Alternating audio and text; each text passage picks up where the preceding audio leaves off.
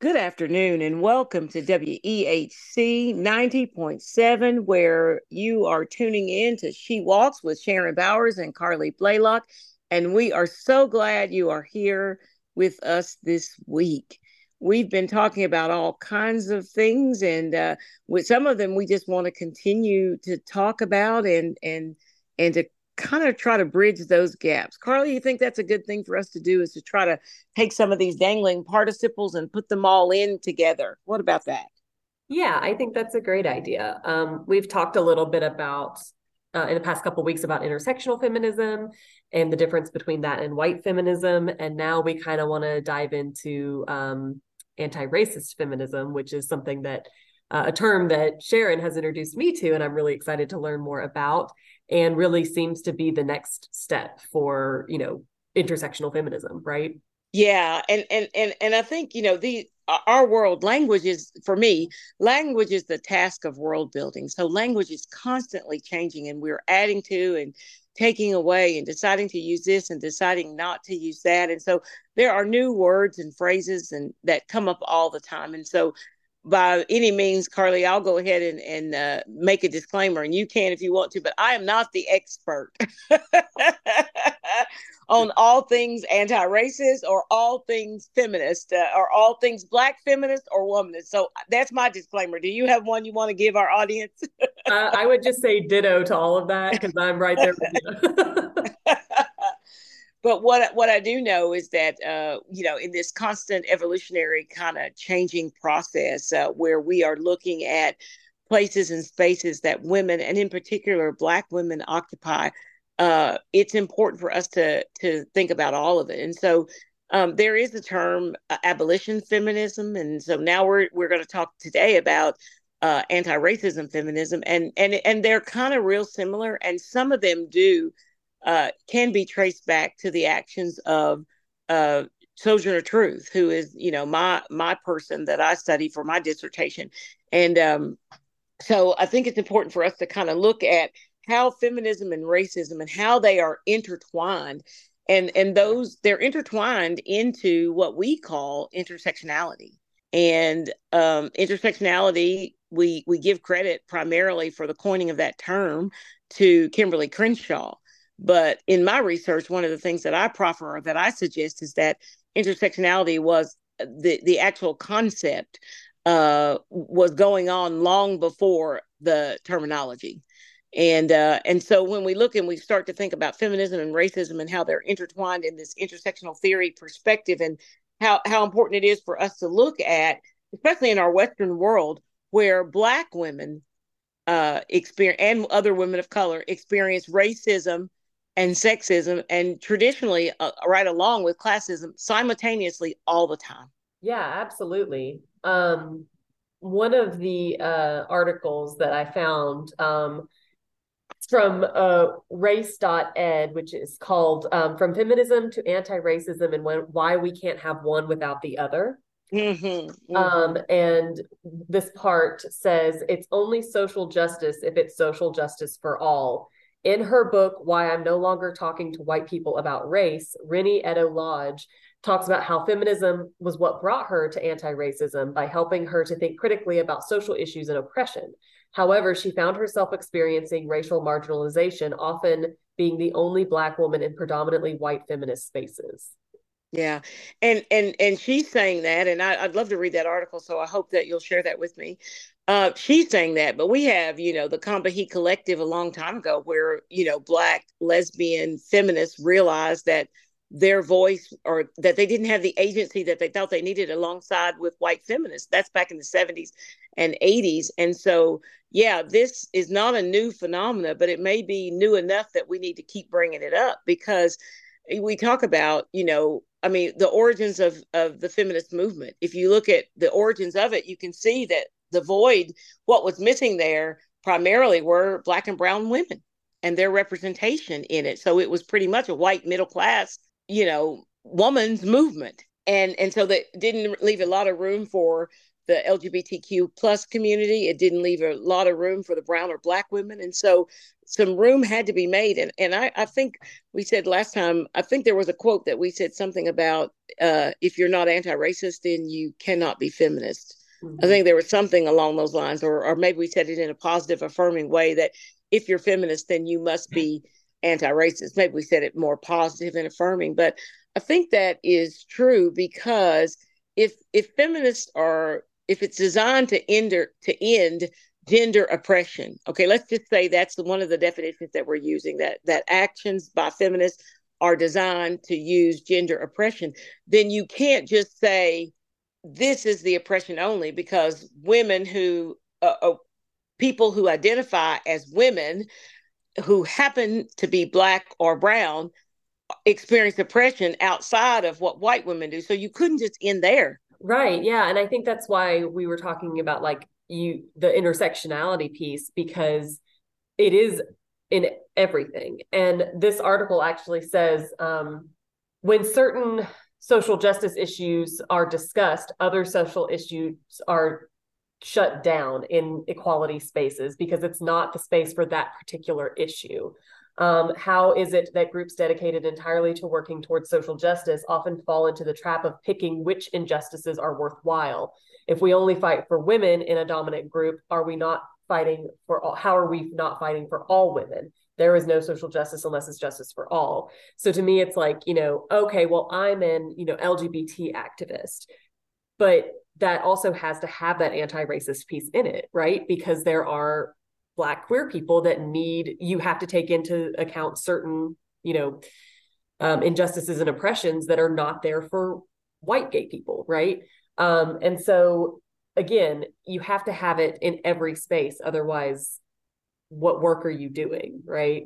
Yes, and I think from an intersectional perspective, if we look at all of these unique forms of feminism that we think of, there's the Black feminist, there's the multiracial feminist, there's the transnational feminist. We just can go on and on. That's why I started talking about language in the beginning, because we can continue to talk about that. But when we do that, one of the things that we start looking at, or that we have to consider, is this whole piece of race that's in that, because it's in there. It's real. We cannot get past it. And so when we look at how racism brings oppression, it's important for us to consider that across all the spectrums of these types, if you will, or forms of feminism that we use.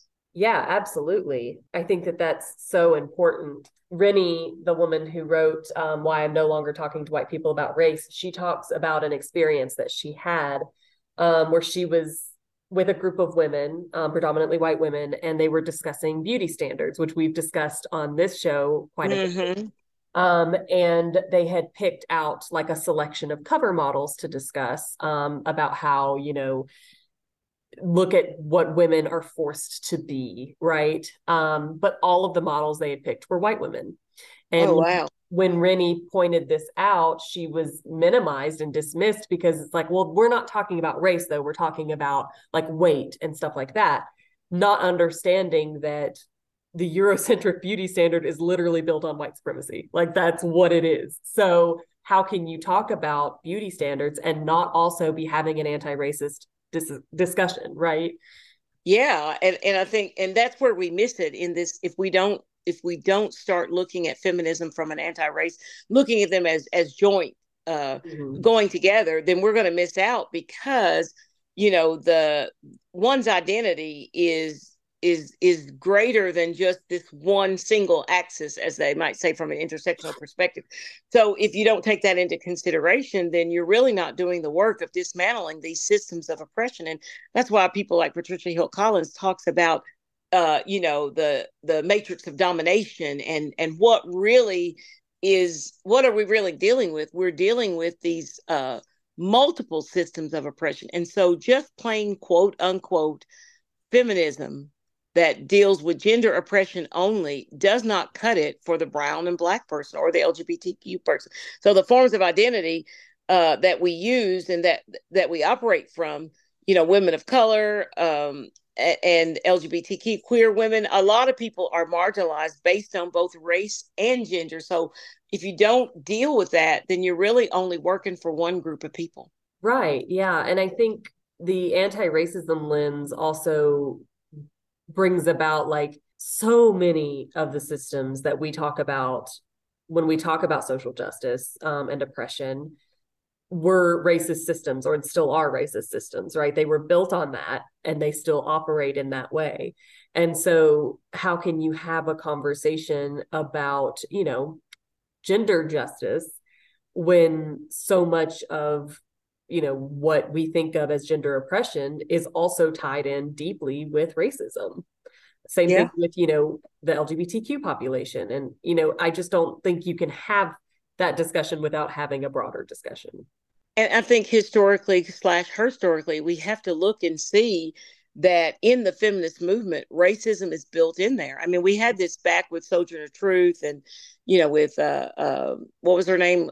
Elizabeth Cady Stanton, or some of those women when they were doing all of this and calling for the convention and all of that, that they were missed. And so one of Sojourner's works that's attributed to her, whether she actually said it or someone said she said it later, but she was asking the question then and compelling and calling people to kind of look and see that there is something outside of just gender only, because as a Black woman, I'm not treated the same way as you are as a white woman.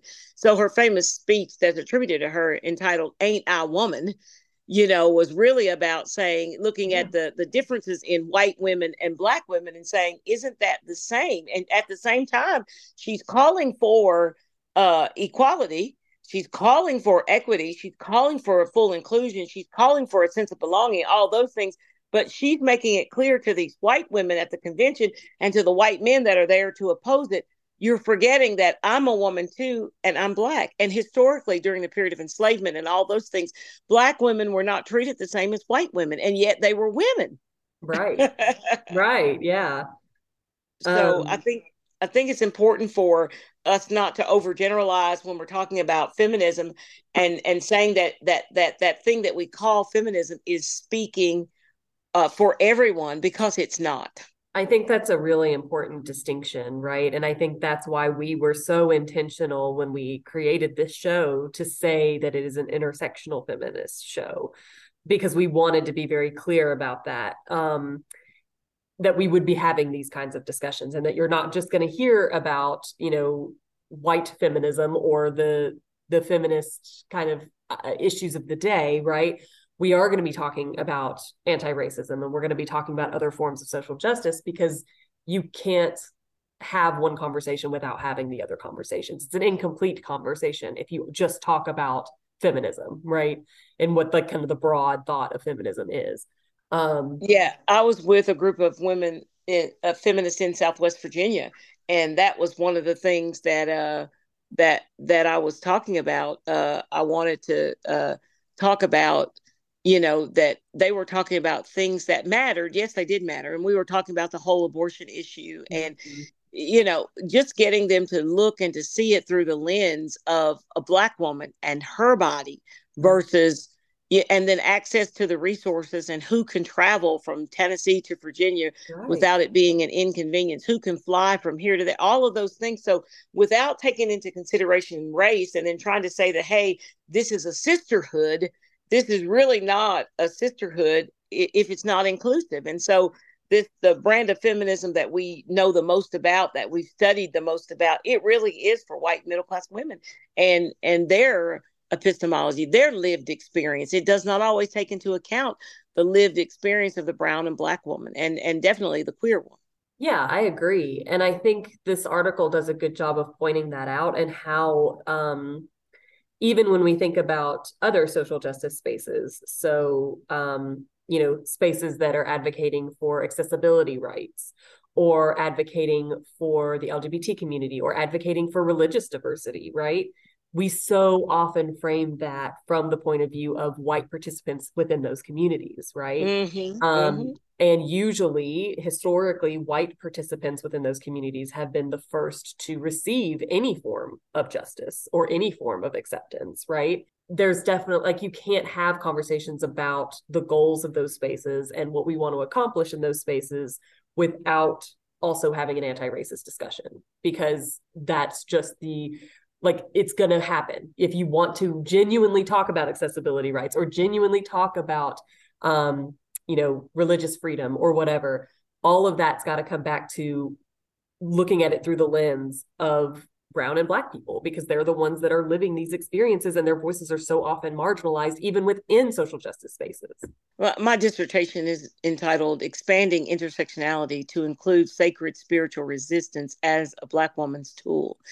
And that's a big title to say that even our forms of resistance, so we are trying to resist oppression, but to resist oppression as a white middle class woman is not the same as to resist oppression as a Black or brown, woman, whether it's middle class or not. I mean, that whole race thing, that whole resistance to that is so important, and we seem to kind of leave it out, and unfortunately Black and brown women have it. Sometimes this work further marginalizes Black and brown women, because the expectation is that you're going to come along and agree with everything that the dominant status quo is suggesting, when that's not your lived experience at all. And so if you don't bring the unfortunate thing, Carleigh, sometimes this is the part that causes me the most consternation, because I think sometimes the experience of Black and brown people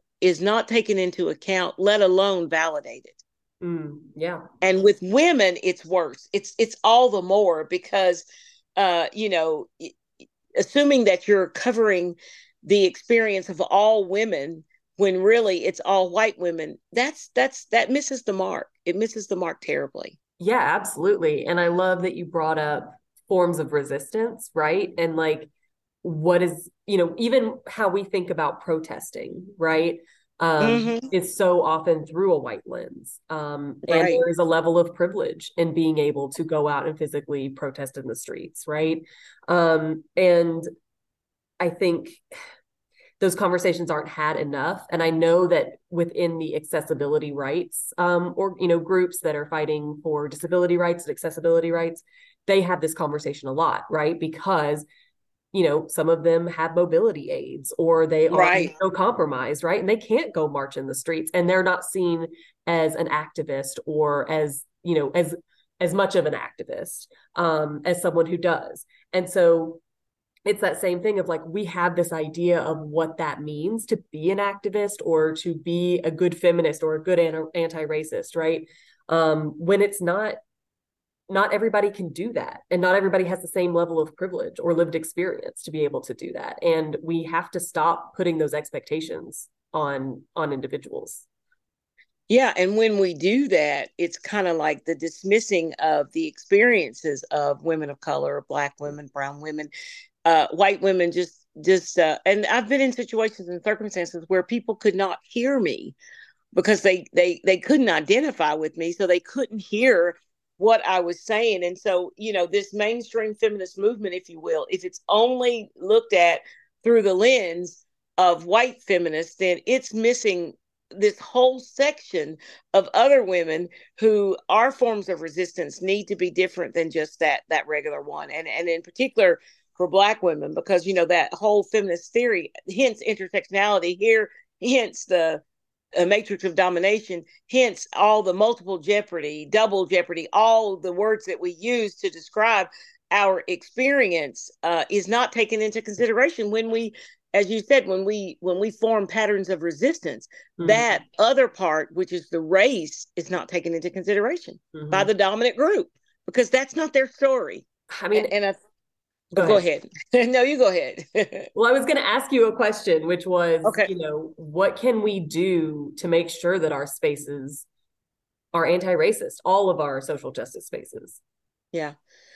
That's the hardest thing, because that's the thing that no one wants to talk about, but we have to be there like a broken record and just refuse to think that we are doing the work we say we're doing if we're not doing the work of anti-racism. So any of the other work that we're doing, if it's not inclusive of anti-racism, then we're not doing it at all. Because the only people who are going to benefit from it are the same people who already have the privilege and the power. They're just going to get more privilege and more power. And I know everybody doesn't agree with this, and I hope if you're listeners that you might talk with us about this. But this is my perspective on affirmative action.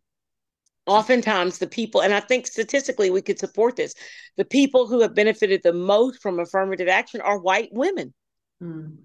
Because white women have been able to look as if they are marginalized when really they're still white. And so they've been able to move past these situations and get promoted. And we see it in academia all the time. I mean, I think one of the lone places, one of the people that's missing, when I look on campus and I look at places and I say, where are the Black women? Yeah. And then even if I'm able to see the Black women, where are the Black women in quote unquote powerful positions? And that's across the board. I was looking the other day, somebody invited me to come to a workshop. I can't even remember what the name of the school was, but I started looking at who all was there, and everybody, their chief diversity officer was a Black man, and everybody else was either white male or white female. Yeah. And I said, let me go look at some more. So I looked at another college, and that was it's Evanston, Indiana. University of Evanston, Indiana. It's a United Methodist affiliate school. And so somebody was asking me to come for a United Methodist event. And I looked at it and I thought, well, this is why this happens like this, because it's built into the system. It's systemic. And so this feminist movement or any of these other movements that are to dismantle or to deconstruct any of our systems, we have to take into account race as a mitigating factor. And if we don't, then we're not doing the work. Yeah, absolutely. And I think we've talked about this before too. A lot of the spaces that we are in, have some sort of social justice statement or goal, or, people know how to talk about social justice to a certain extent. They say the right things. The visual symbols are there, right? But then when you do dig into that anti-racist piece, that's when conversations get more difficult, right? So you think, oh, I'm among like-minded people. This is going to be an easier space to have these conversations in. But then you run up against the same roadblocks in social justice spaces that you do in non-social justice spaces so often. And a lot of that is so correct, Carleigh, because a lot of that, especially in this whole, gender deconstruction movement, when we're looking at this, we're looking and we're saying that oftentimes white women, in particular white feminists, they would put more value on the issues regarding sexism than they would the issues regarding racism. And for people who experience both simultaneously, one is not greater than the other. And so it's that whole oppression Olympics kind of thing that we do. And so if we just have plain old white feminist movement and we don't take into consideration, the racist kinds of actions that are built into that, then, it's not going to get any better. So we have to do that. We have to look at that sexism is no more detrimental than racism to the people that are experiencing it.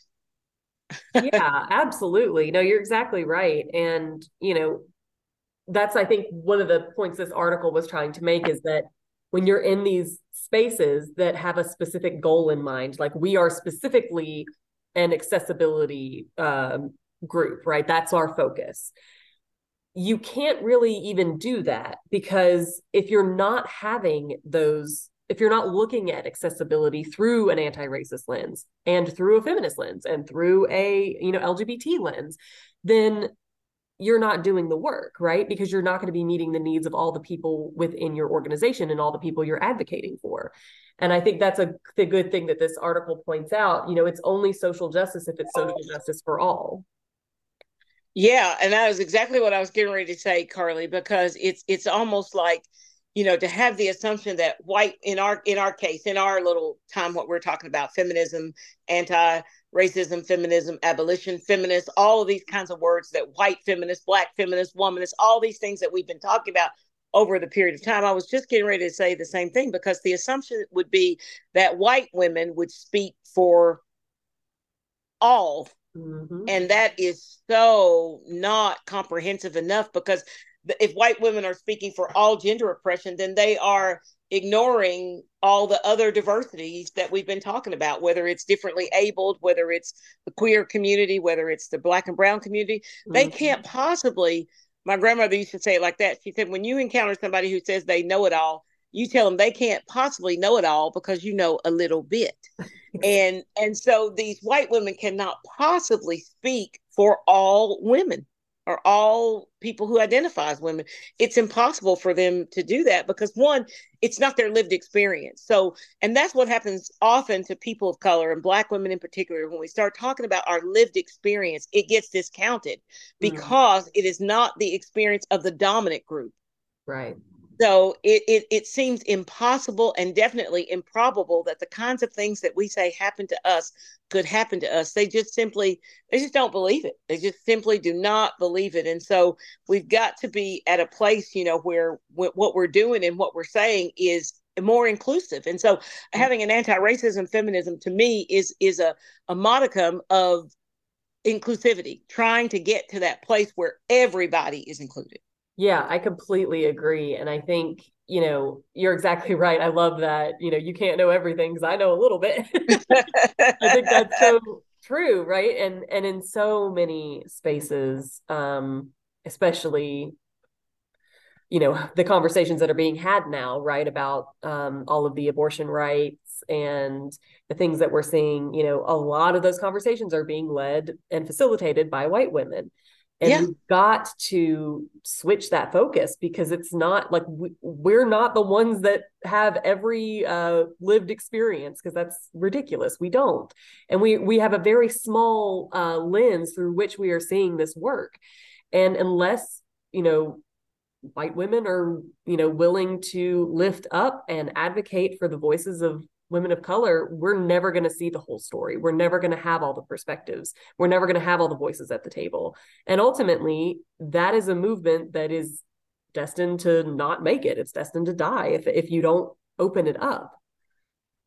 And one of the things I think, Carleigh, that we don't really like talking about, especially as women, because we really do want to show solidarity. Yeah. But I think what happens when we only have this white feminist perspective that doesn't include an anti-racist